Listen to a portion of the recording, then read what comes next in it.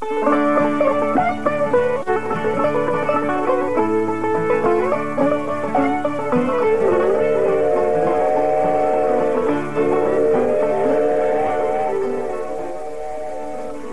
this is Utah Phillips, the golden voice of the great Southwest, and you're listening to Loafer's Glory, the hobo jungle of the mind.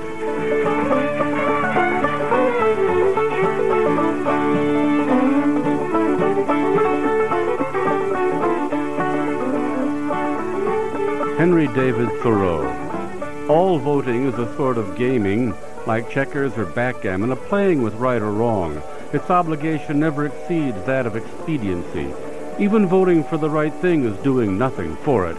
A wise man will not leave the right to the mercy of chance, nor wish it to prevail through the power of the majority.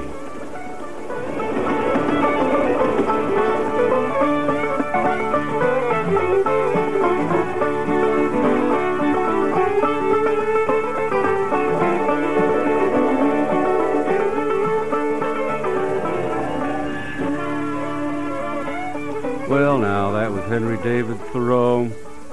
I'll get into that a little bit later on. Right now I need to introduce myself, Utah Phillips, Steve Baker, who's pushing the knobs, twirling the dials. That was the music of the Borsdorfs, my old friends, Hawks and Eagles. They live up there in Chico, California. And then, of course, Henry David Thoreau. Well, now, a disclaimer. You see, I did that little pronouncement from Thoreau about elections, about electoral politics, which I don't believe in particularly. I believe in Ammons way, Ammon Hennessy, Dorothy Day, the Catholic worker, where your body is your ballot, and you cast it in behalf of the people around you every day of your life as much as possible. And nobody can tell me I haven't voted. I just don't assign responsibility to do things to other people. I try to accept the responsibility and see to it that things get done. It's a little different way of looking at voting, isn't it? This radio program is one of my ways of voting. Nonetheless, now I've done two programs on the progressive movement. The last one was Paul Robeson. I'm going to do a third one and then hang that idea up for a while. So nonetheless, voting aside, a central figure to that progressive movement from the Depression up till the end of the Second World War was Franklin D. Roosevelt, President Roosevelt. I guess most people, when they think about President Roosevelt, remember him as a person who helped to get rid of Prohibition. Of course, during Prohibition, there were booze lords. The rattle of machine guns in the street. You couldn't go to sleep for the bodies falling in the alleys. Well, of course, Prohibition ended. The gangsters all went into politics, I suppose. Now, the end of Prohibition didn't bring alcohol abuse down. It didn't bring the incidence of alcoholism down, but most of the killing stopped. Isn't there a lesson we can learn from that about the drug lords, war on drugs today? That's a lesson for today. Well, let's get Prohibition out of the way. Bill Cox, a week after the 1936 election, he wrote this song. I learned this from Mike Seeger on Rosalie Sorrell's front porch about 40 years ago. Well, hand me my old Martin, for soon I will be starting back to dear old Charleston far away. Since Roosevelt's been reelected, will not be neglected. We've got Franklin D. Roosevelt back again. I'm back again, back again. We've got Franklin D. Roosevelt back again. Since Roosevelt's been reelected, moonshine liquor's been corrected. We've got legal wine and whiskey, beer and gin. I'll take a jug of brandy and make myself right handy. Those good old times are coming back again. You can laugh and drink and smoke. You can even tell a joke. We've got Franklin D. Roosevelt back again. I'm back again. I'm back again. We've got Franklin D. Roosevelt back again. We'll have money in our jeans. We can travel with the Queen. We've got Franklin D. Roosevelt back again. No more bread lines, we're glad to say. The donkey won election day. No more standing in the blowing snow and rain. For now we're working every day, shorter hours and higher pay. But we've got Franklin D. Roosevelt back again. I'm back again. I'm back again. We've got Franklin D. Roosevelt back again. Since Roosevelt's been reelected, moonshine liquor's been corrected. We've got Franklin D. Roosevelt back again.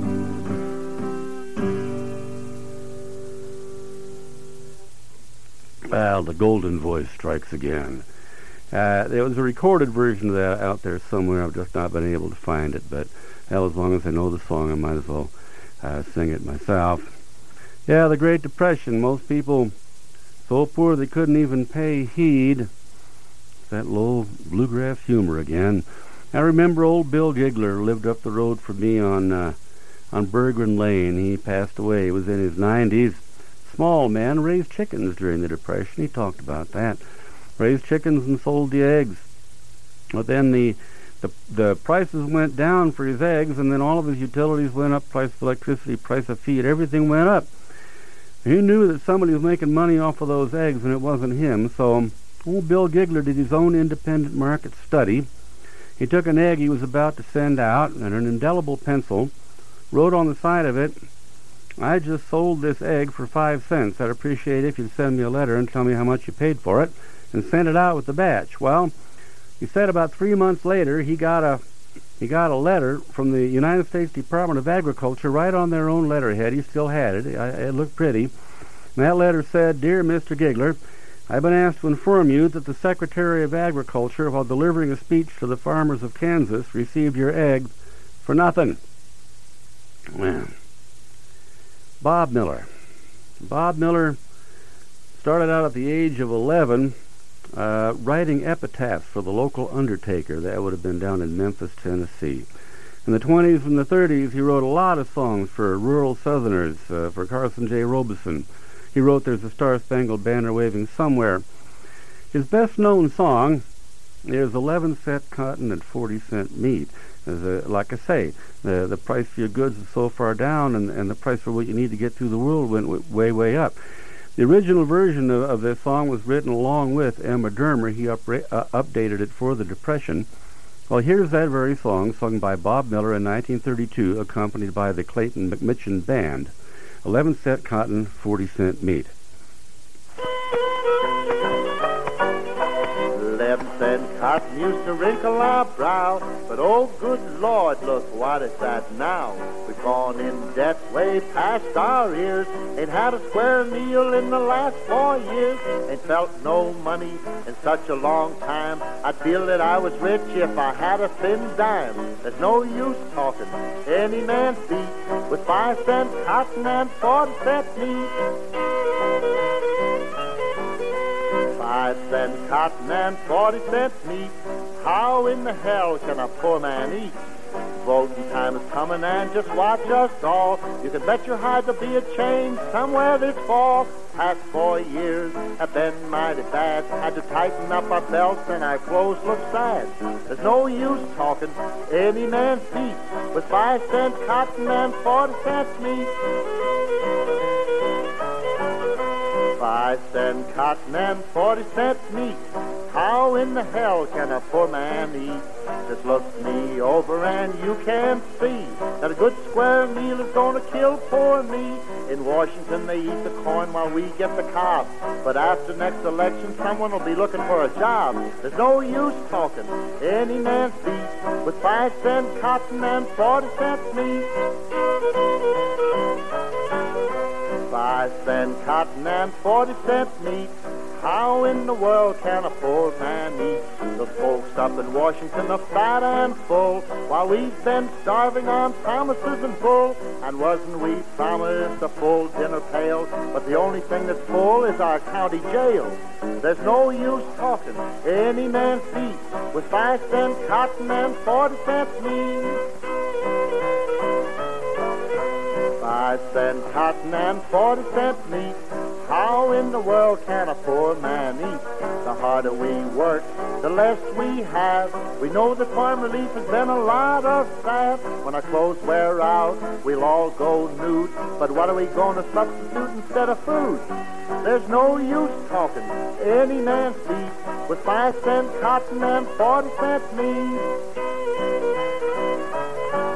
Ain't no use of talking. We're going to make a change. There's always a liniment for every name. The liniment for hard times is casting our vote and getting rid of them who rock the boat. We've all been fooled when times were good, but now we gotta think as we should. There's no use talking any man's beef with 5-cent cotton that's impossible to eat.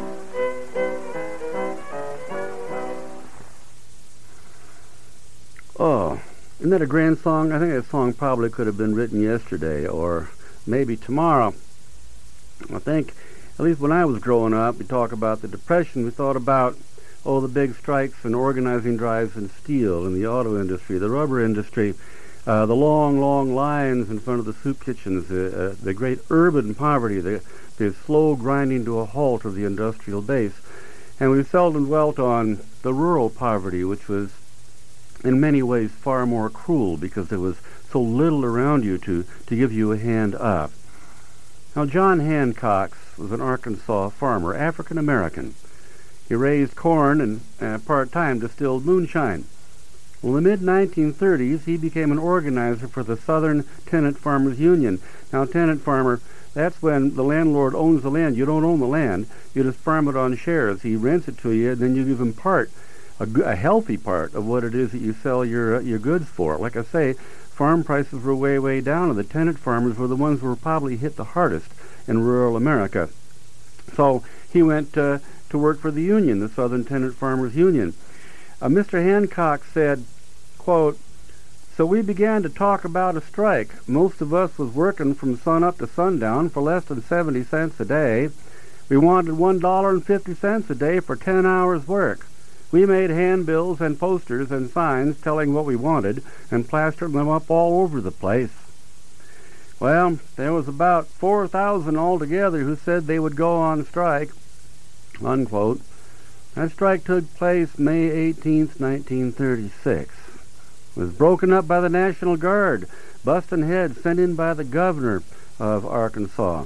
And then the people who owned the land, they went into those tenant farmers' shacks, their houses, and they took all of their goods, everything they owned, and they set it out on the road. Those were the evictions. Well, here's two songs that John Hancock's made up, sung by him. One song was written about helping to organize the union, and the second about the aftermath of the strike. Join the union tonight, and there's mean things happening in this land. John Hancock's. Join the union tonight by John Hancock.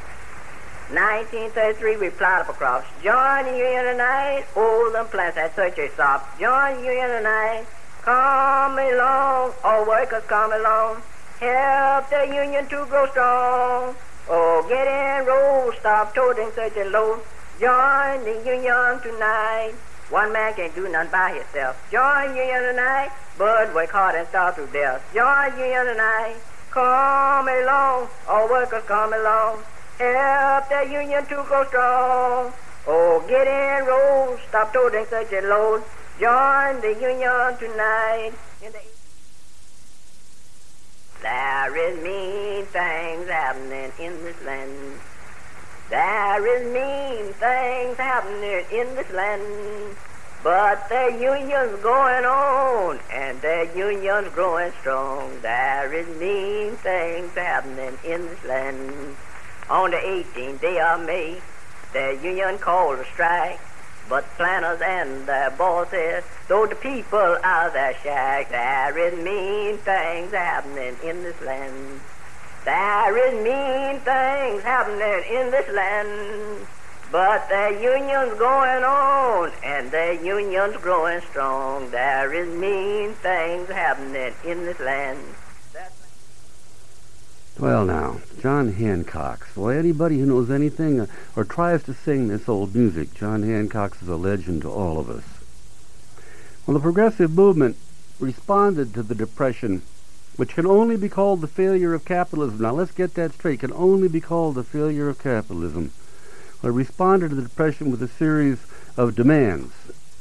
Full employment at fair wages, racial equality, social security, minimum wage, unemployment insurance, the absolute right to organize in the workplace and to bargain collectively, freedom from coercion and persecution for exercising basic human rights, and total freedom of expression. The election of 1932 looked like one way to realize those goals.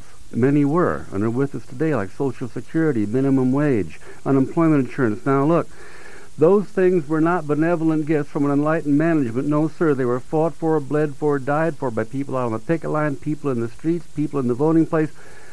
They were rammed down the boss's throat, kicking and screaming. Now, those are the very things that these schmucks in Washington, these conservatives, are trying to give away, trying to privatize, trying to turn into money makers. You know, it's a raid on the public exchequer. No, we fought for these things. We gave them to ourselves, and we've got to fight to hold on to them, too. In 1932, Al Smith and Franklin Delano Roosevelt were battling for the Democratic Party presidential nomination. On July 28th, Bob Miller, we played some of his music at the beginning, Bob Miller, in anticipation of the election, went into the Victor studio and recorded 9 songs. Here's one of those. Listen to The Poor Forgotten Man.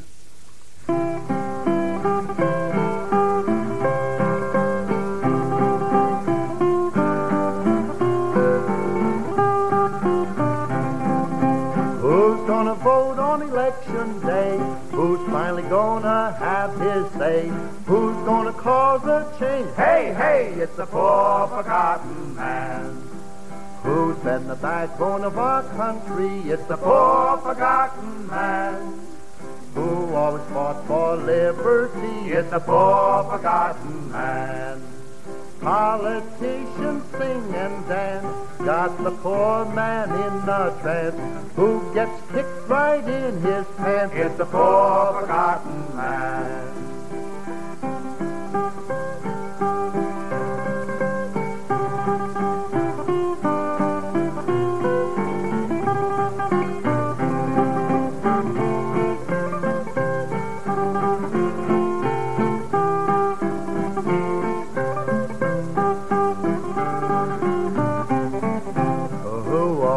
When we win the war, it's the poor forgotten man. Who starves to death when he can't pay more? It's the poor forgotten man. Up in our great capital town, men get calluses and sitting down. Who pays for this great renown? It's the poor forgotten man.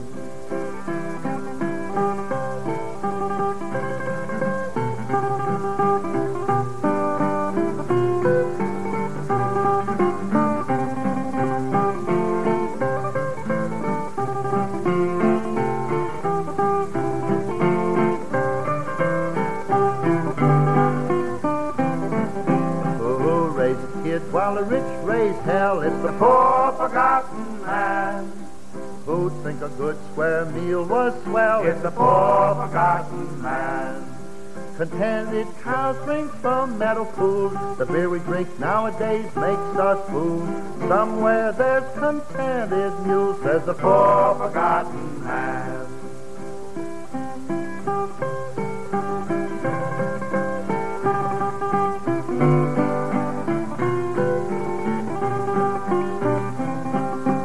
Who's gonna vote on election day? Who's finally gonna have his say?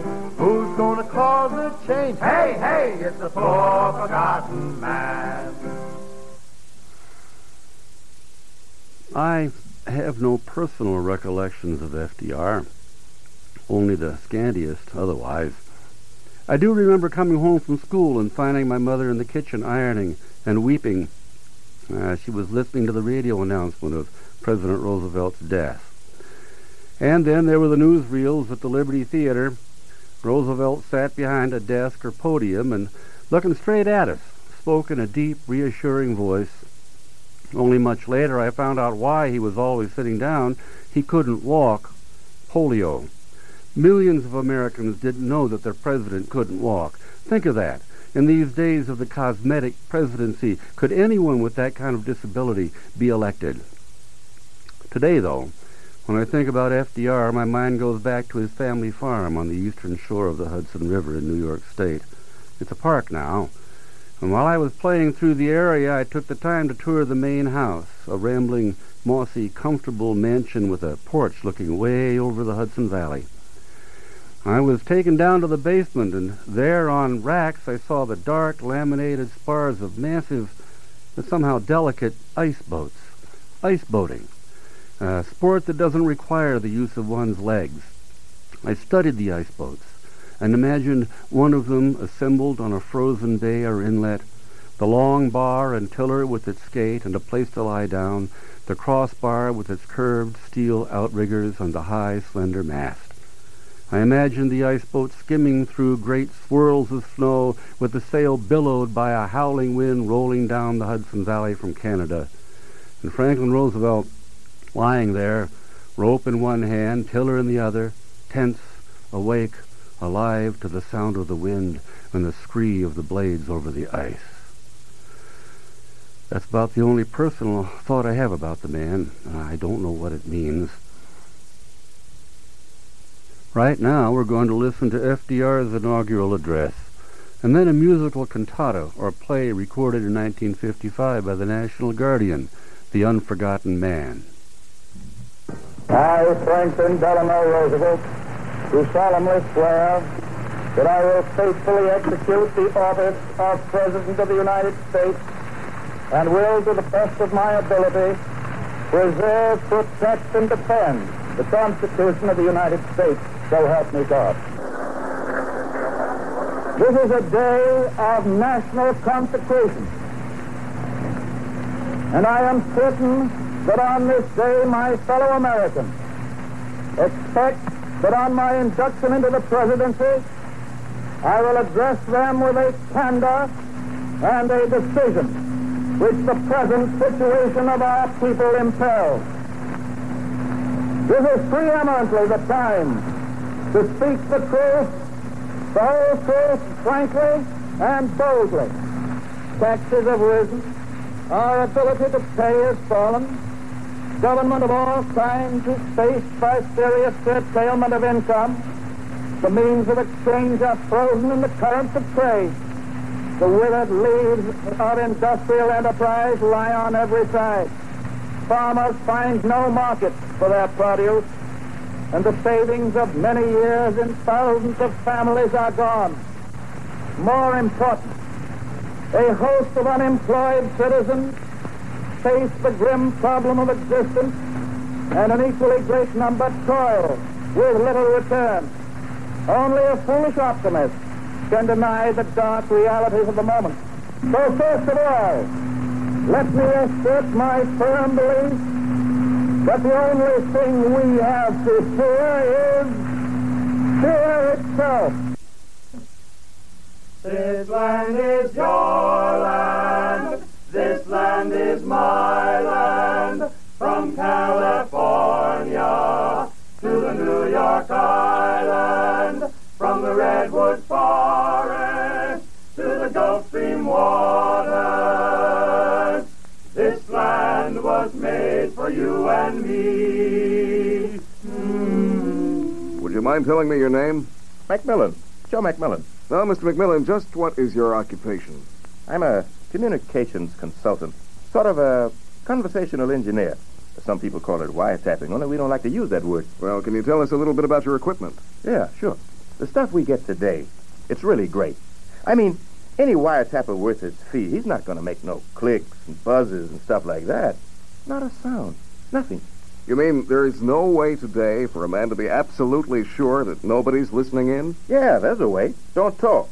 Like I tell my clients. Well, I appeared as a witness for the government, and I swore that I knew this gentleman was a communist. I said he talked to me all about world revolution. Altogether, I guess I named about 50 or 60 people as communists. Every time the government attorney mentioned a name, I'd say, sure, he's a communist. Later on, I read the record of what I said, and I thought, anybody who believes this ought to be in a booby hatch. It was really funny. You know, sometimes I think I must be a little loony. but not any more loony than all the ones that believe me. Golly, sometimes I think we're all a little nutty, only some people are more nutty than other people. Say, friends, let's speak right out about flash burns. World conditions being as tough as they are, it's time to be frank and realistic with ourselves. A-bombs play no favorites. That's where VIP comes in. If we do become a target, we'll have burns. Just apply VIP. Spread it on, that's all. Your druggist has VIP, so get half a dozen 50-cent tubes or dollar tins. Keep them in your first aid kit and around the house, where you can get to them quick in case you need them. VIP doesn't mean perhaps. It's sure.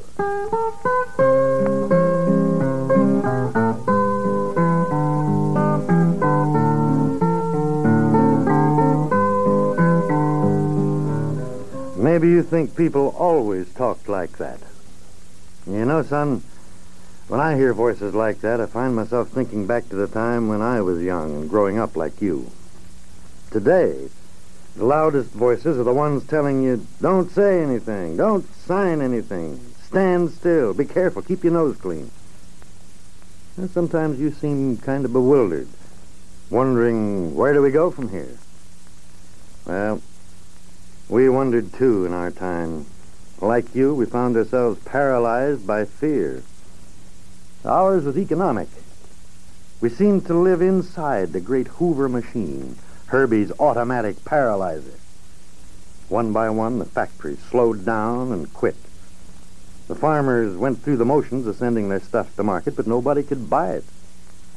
We picked up the papers, we turned to the help wanted, and came up with zero.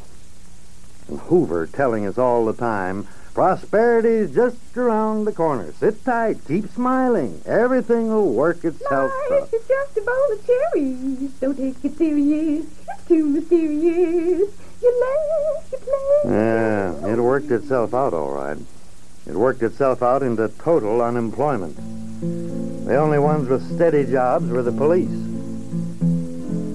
Once I built a railroad, made it run, made it race against time. Once I built a railroad, now it's done.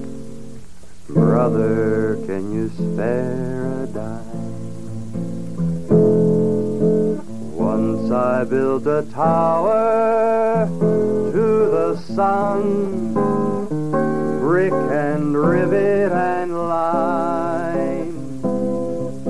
Once I built a tower, now it's done. Brother, can you spare a dime? The only thing we had in common except unemployment was fear. But sitting still turned the crisis into a catastrophe. I can remember now how I felt then, how we came to the point of either dying or moving. So, we moved. The government, said Mr. Drunzig the Iceman, is not for the people. Everything the people get, they fight for until they get it. If the government was for the people, they should never have to beg or fight or starve for anything. The people should always have it. If my approach is unnatural, please correct me, which I will appreciate. Thank you. It was a hard time, like a war in midwinter. I mean, maybe we didn't look it, but we were all GIs in a Second Valley Forge. And we had a commander-in-chief. Ladies and gentlemen, the President of the United States, Franklin Delano Roosevelt. It was natural, and perhaps human, that the privileged princes of these new economic dynasties, thirsting for power, reached out for control over government itself. They created a new despotism, wrapped it in the robes of legal sanction. In its service, new mercenaries sought to regiment the people, their labor, and their property. As a result, the average man once more confronts the problems that faced the Minutemen. Minutemen of the 30s lived in Hoovervilles, in shacks made out of packing crates. The only thing that made it bearable was that the high-talking phonies of the 20s weren't making half the noise we were. And the government wasn't too far behind the people. looking like it was going in the same direction. I see millions of families trying to live on incomes so meager that the pall of family disaster hangs over them day by day. I see millions whose daily lives in city and on farm continue under conditions labeled indecent by a so-called society half a century ago. Program, sir. Here's your program. Aisle D, second. These are real plays, like a newspaper, a living newspaper. January 17th, 1938. Opening night, Federal Theater production, 1/3 of the nation. All right, Jack, wake up. Let your feet hit the floor. I said I got some sleeping to do. I ain't gonna get up. I'm sick and I'm gonna sleep. What do you think I pay $3 a week for this bed for? Same reason I do, I expect. There are 3 of us paying for this bed. You get your 8 hours, I get mine, and Bob, he gets his. And there ain't but 24 hours in a day. 24 hours. Why don't you stop jiving and get out of that bed? By God, I gotta sleep, I tell you. In the bed, out of the bed. First me, then you, then that other fella. What kind of thing is this anyhow? I see millions denied education, recreation, and the opportunity to better the lot of their children. Newburgh, New York, August 20th, 1935. Mrs. Dorothy Sherwood walked into police headquarters this morning carrying the body of her 4-year-old son. She told police, quote, "I just drowned my son. I couldn't feed him and I couldn't see him hungry." Close quote. She was held on a charge of murder. I see millions lacking the means to buy the products of farm and factory, and by their poverty, denying work and productiveness to many other millions. Sometimes I feel like I've lived on this Arkansas patch since the world began. Maybe I'll be here when everybody else has gone to heaven. Sometimes it don't seem possible that we're living at all, especially when I wake up in the morning and see the children getting up and getting dressed and walking around in the kitchen. There's hardly a crumb of food, and they make a fire in the cook stove, and I scrape together a little cornmeal, and when there's any to scrape, and I cook it with salt and water. There's hardly a crumb of food, and they make a fire in the cook stove, and I scrape together a little cornmeal, and when there's any to scrape, and I cook it with salt and water. A lot of times I've just sat and wondered if there's anything else in the world to eat. I see 1/3 of a nation, ill-housed, of a nation, nourished. It is not in despair that I paint it for you in hope, because the nation, seeing and understanding the injustice in it, proposes to paint it out. Now, if you want higher wages, let me tell you what to do. Got to talk to the workers in the shop with you.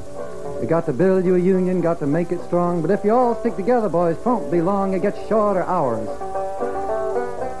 Better working conditions. Vacations with pay. Take your kids to the seashore. Course, it ain't quite that simple, so I better explain just why you got to ride on the union train. 'Cause if you wait for the boss to raise your pay, we'll all be waiting till Judgment Day. We'll all be buried. Gone to heaven. St. Peter'll be the straw boss then, boy. Now, you know you're underpaid, but the boss says you ain't. He speeds up the work till you're about to faint. You may be down and out, but you ain't beaten. You can pass out a leaflet, call a meeting, talk it over. Speak your mind. Decide to do something about it. 'Cause the boss may persuade some poor damn fool to go to your meeting and act like a stool. But you can always tell a stool, though, that's the fact. He's got a rotten streak running down his back. He doesn't have to stool, you know. He'll always make a good living on what he takes out of blind men's cups. Well, down in Pittsburgh, here's what they found. Out in Bethlehem, here's what they found. Out in Detroit, here's what they found. Out in Frisco, here's what they found. That if you don't let red baiting break you up, if you don't let stool pigeons break you up, if you don't let vigilantes break you up, and if you don't let race hatred break you up, you'll win. What I mean, take it easy, but take it. This administration, from the very beginning, has insisted upon the assurance to labor of the untrammeled right, not privilege, but right, to organize and bargain collectively with its employers. That principle has now become firmly embedded in the law of the land. It must remain as the foundation of industrial relations for all time. Oh, you can't scare me. I'm sticking to the Union. I'm sticking to the Union. I'm sticking to the Union. Oh, you can't scare me. I'm sticking to the Union. I'm sticking to the Union till the day I die. There once was a Union maid who never was afraid of goons and ginks and company finks and the deputy sheriff who made the raid. She went to the Union Hall when a meeting it was called, and when the company boys came round, she always stood her ground. Oh, you can't scare me. I'm sticking to the Union. I'm sticking to the Union. I'm sticking to the Union. Oh, you can't scare me. I'm sticking to the Union. I'm sticking to the Union till the day I die. Yeah, everybody was organizing, even the unemployed. Country needed a lot of work. And when free enterprise wasn't enterprising, the people and the government did the job. The PWA, the WPA, the CCC, a lot more letters. And we had songs to go with them. I remember one of them. The PWA Blues. It went like this. Lord, Mr. President, listen to what I'm gonna say. Lord, Mr. President, listen to what I'm going to say.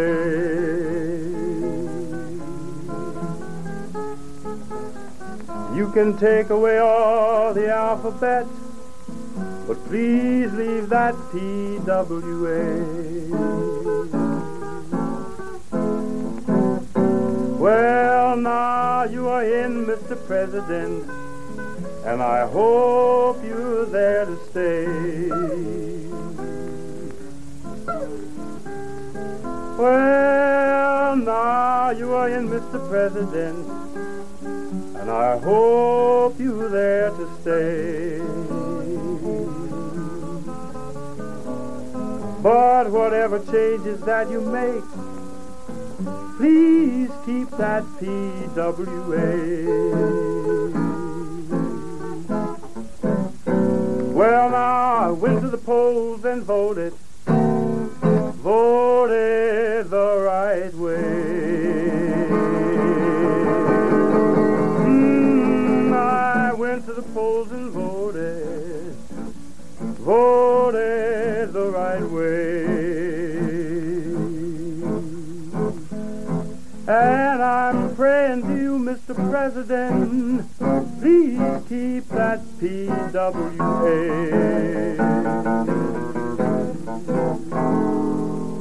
And we built roads and schools and dams and courthouses and post offices.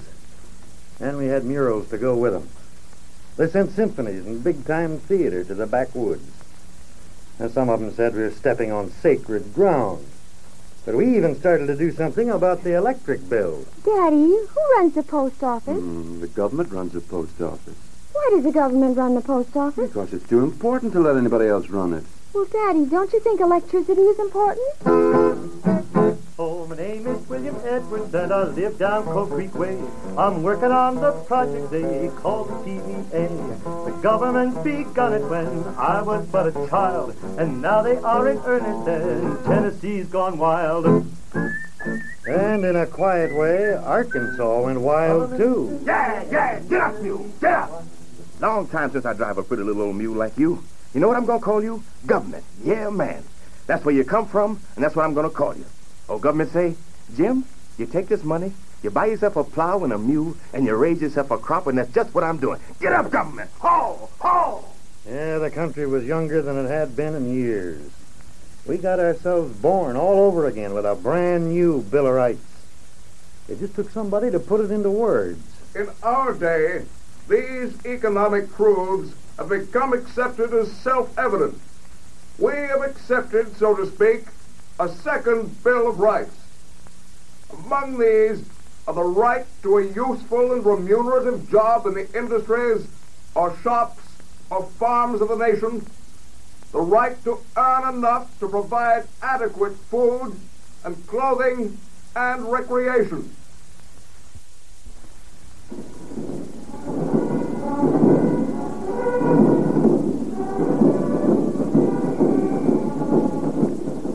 National Unemployment Day.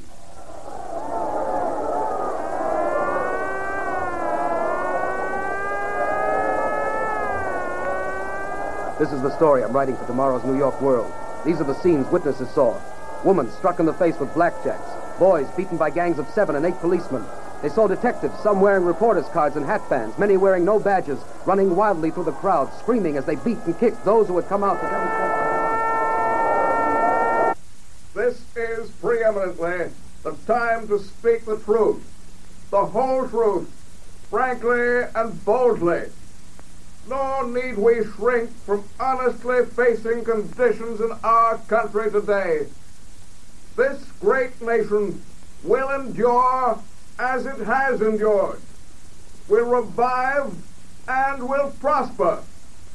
So first of all, let me assert my firm belief that the only thing we have to fear is fear itself, nameless, unreasoning, unjustified terror, which paralyzes needed efforts to convert retreat into advance. They were moving, and they were talking. They were asking, and they were demanding.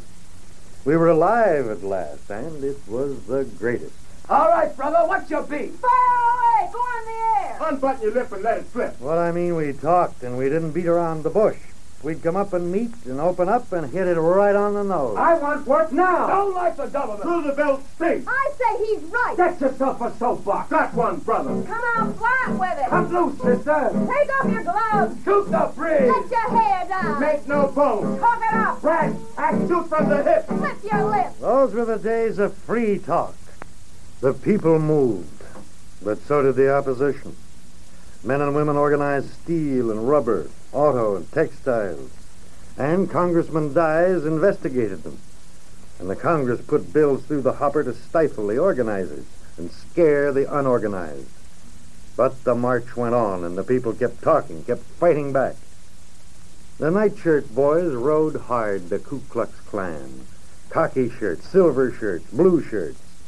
The White Band and the Black Legion. Father Coughlin and Huey Long. Informers and stool pigeons. Labor spies and goons. Freedom of speech is of no use to a man who has nothing to say. The only liberties you had were the ones you fought for. Mr. President, sir. There's a bill in the Senate that extends the life of the civil liberties measure. It's jammed up somewhere. Do you know about it? I've said it before, and I want to make it just as strong as I possibly can. That we must constantly be vigilant against the attacks of intolerance and injustice. We must scrupulously guard the civil rights and civil liberties of all citizens, whatever their background. We welcome the work to maintain the rights of the foreign-born.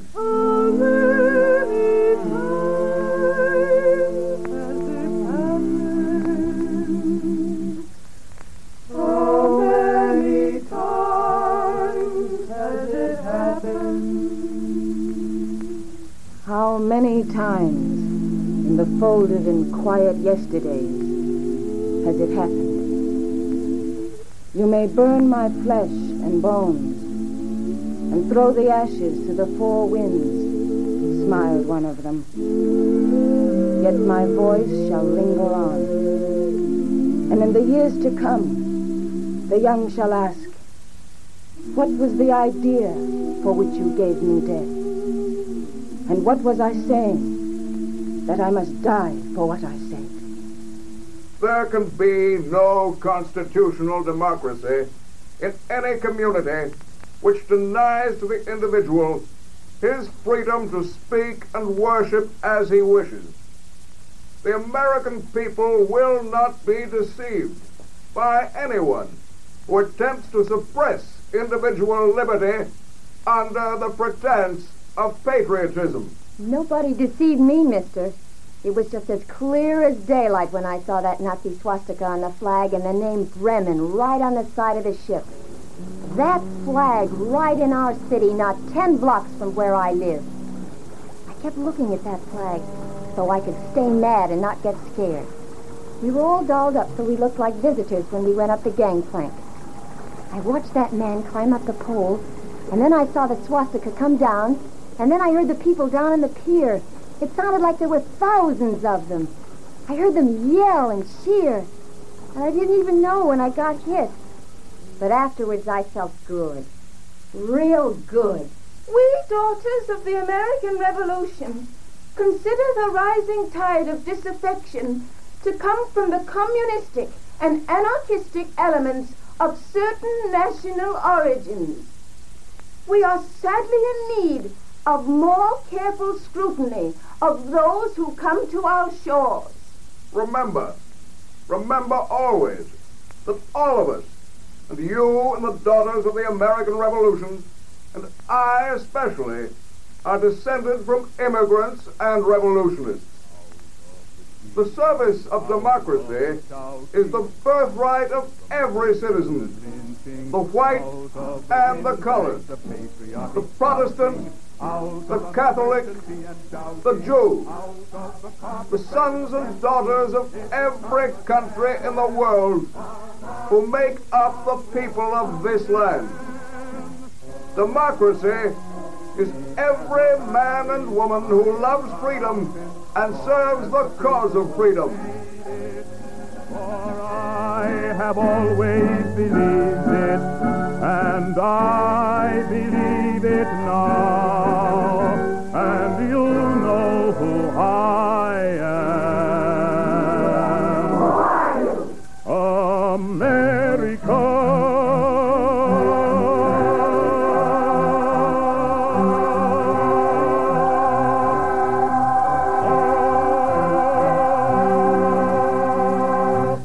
Up to June 22nd, 1938, Max Schmeling was not only a prize fighter, he was the official, delegated, certified, grade A representative of the master race, the Nazis' pride.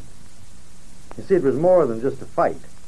It was the whole idea of master races against everything we believed in, all wrapped up in a brown bomber named Joe Louis.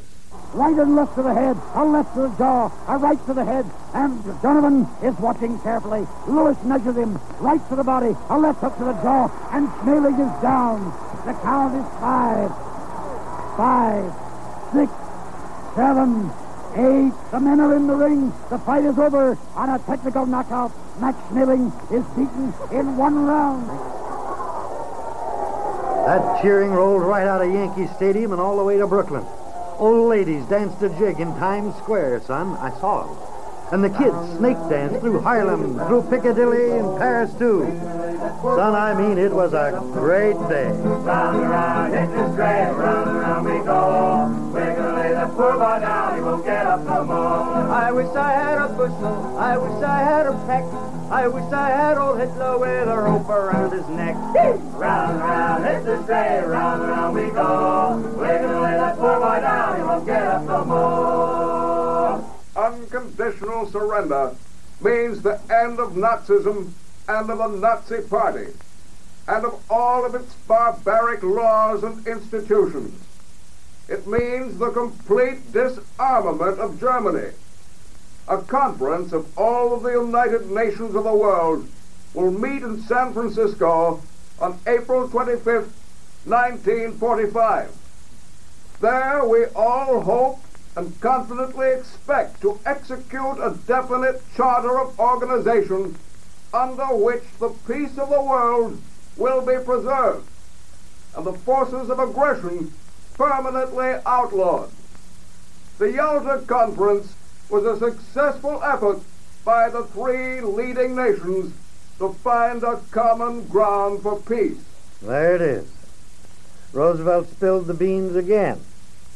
He told all about Yalta years before the New York Times did. The meaning of Yalta is... Shh, don't say it. Classified. Restricted. The meaning of Yalta is... Confidential. Top secret. But everybody knows what the meaning of Yalta is. The meaning is peace. We're in the same boat, brother. We're in the same boat, brother. And if you shake one and you're gonna rock the other, it's the same boat, brother. We're in the same boat, brother. We're in the same boat, brother. And if you shake one and you're gonna rock the other, it's the same boat, brother. That morning we were moving down toward the river, the Elbe it was. We could see guys moving around on the other side. We fired a green flare like they told us to. And a green flare lifted from across the river. Then we knew it was the Russians. Boy, I mean, then things really broke loose. We began to yell, Amerikansky, Amerikansky, Tavarish, Tavarish. The bridge was gone, but we found an old boat and got across. We ran toward the Russians. We were yelling and slapping each other on the shoulder, and we kind of embraced. And then there was a funny moment of silence, because we didn't know how to speak to each other. Well, I knew some German, and so did two of the Russians, so we finally got talking. Thinking back, that was a kind of crazy thing. Here we are finally meeting, and the only way we could talk to each other was in the language of the enemy. I ain't gonna study war no more. I ain't gonna study war no more. I ain't gonna study war no more. I ain't gonna study war no more. I ain't gonna study war no more. I ain't gonna study war no more. About the time they shook hands at the Elbe, son, you were getting out of the 8th grade. And now, some people are trying to say it never happened. The New Deal just never happened. The voices you just heard never really raised a holler. Americans always kept their noses clean and their mouths shut. Well, son, don't you believe it. It was real. I was there. That holler raised a lot of roofs all over this land. It built things. Pick them off on your fingers. The Wagner Act, the minimum wage, Social Security, TVA, the CCC camps. Yeah, but the 30s weren't just that. They weren't just any list of laws. They were people singing, people moving, people hollering. And that holler is going to come again. Not for the same things, not for the same songs. The people have taken a long, deep, quiet breath. And pretty soon now they're going to let go. We've got to raise a shout that'll blow the dust off our country. And then we'll do the work a man summed up for us the day he died, 10 years ago. The work, my friends, is peace. More than an end of this war, an end to the beginnings of all wars. Yes, an end forever to this impractical, unrealistic settlement of the differences between governments by the mass killings of peoples. Today, as we move against the terrible scourge of war, as we go forward to the greatest contribution that any generation of human beings can make in this world, the contribution of lasting peace, I ask you to keep up your faith. And to you, and to all Americans who dedicate themselves with us to the makings of an abiding peace, I say, the only limit to our realization of tomorrow will be our doubts of today. Let us move forward with strong and active faith. United Nations on the march, with flags unfurled, together fight for victory of free new world.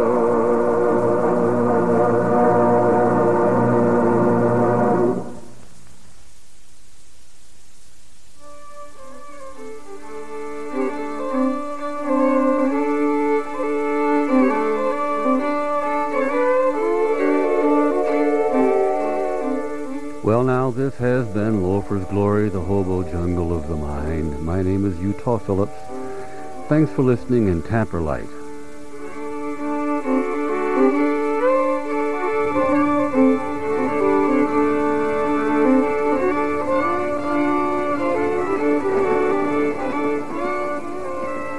That poem we heard a couple of minutes ago, what was it? Who made that poem? Somebody write and tell me. So here it is again. How many times in the folded and quiet yesterdays has it happened? You may burn my flesh and bones and throw the ashes to the four winds, smiled one of them. Yet my voice shall linger on, and in the years to come the young shall ask, what was the idea for which you gave me death? And what was I saying, that I must die for what I say?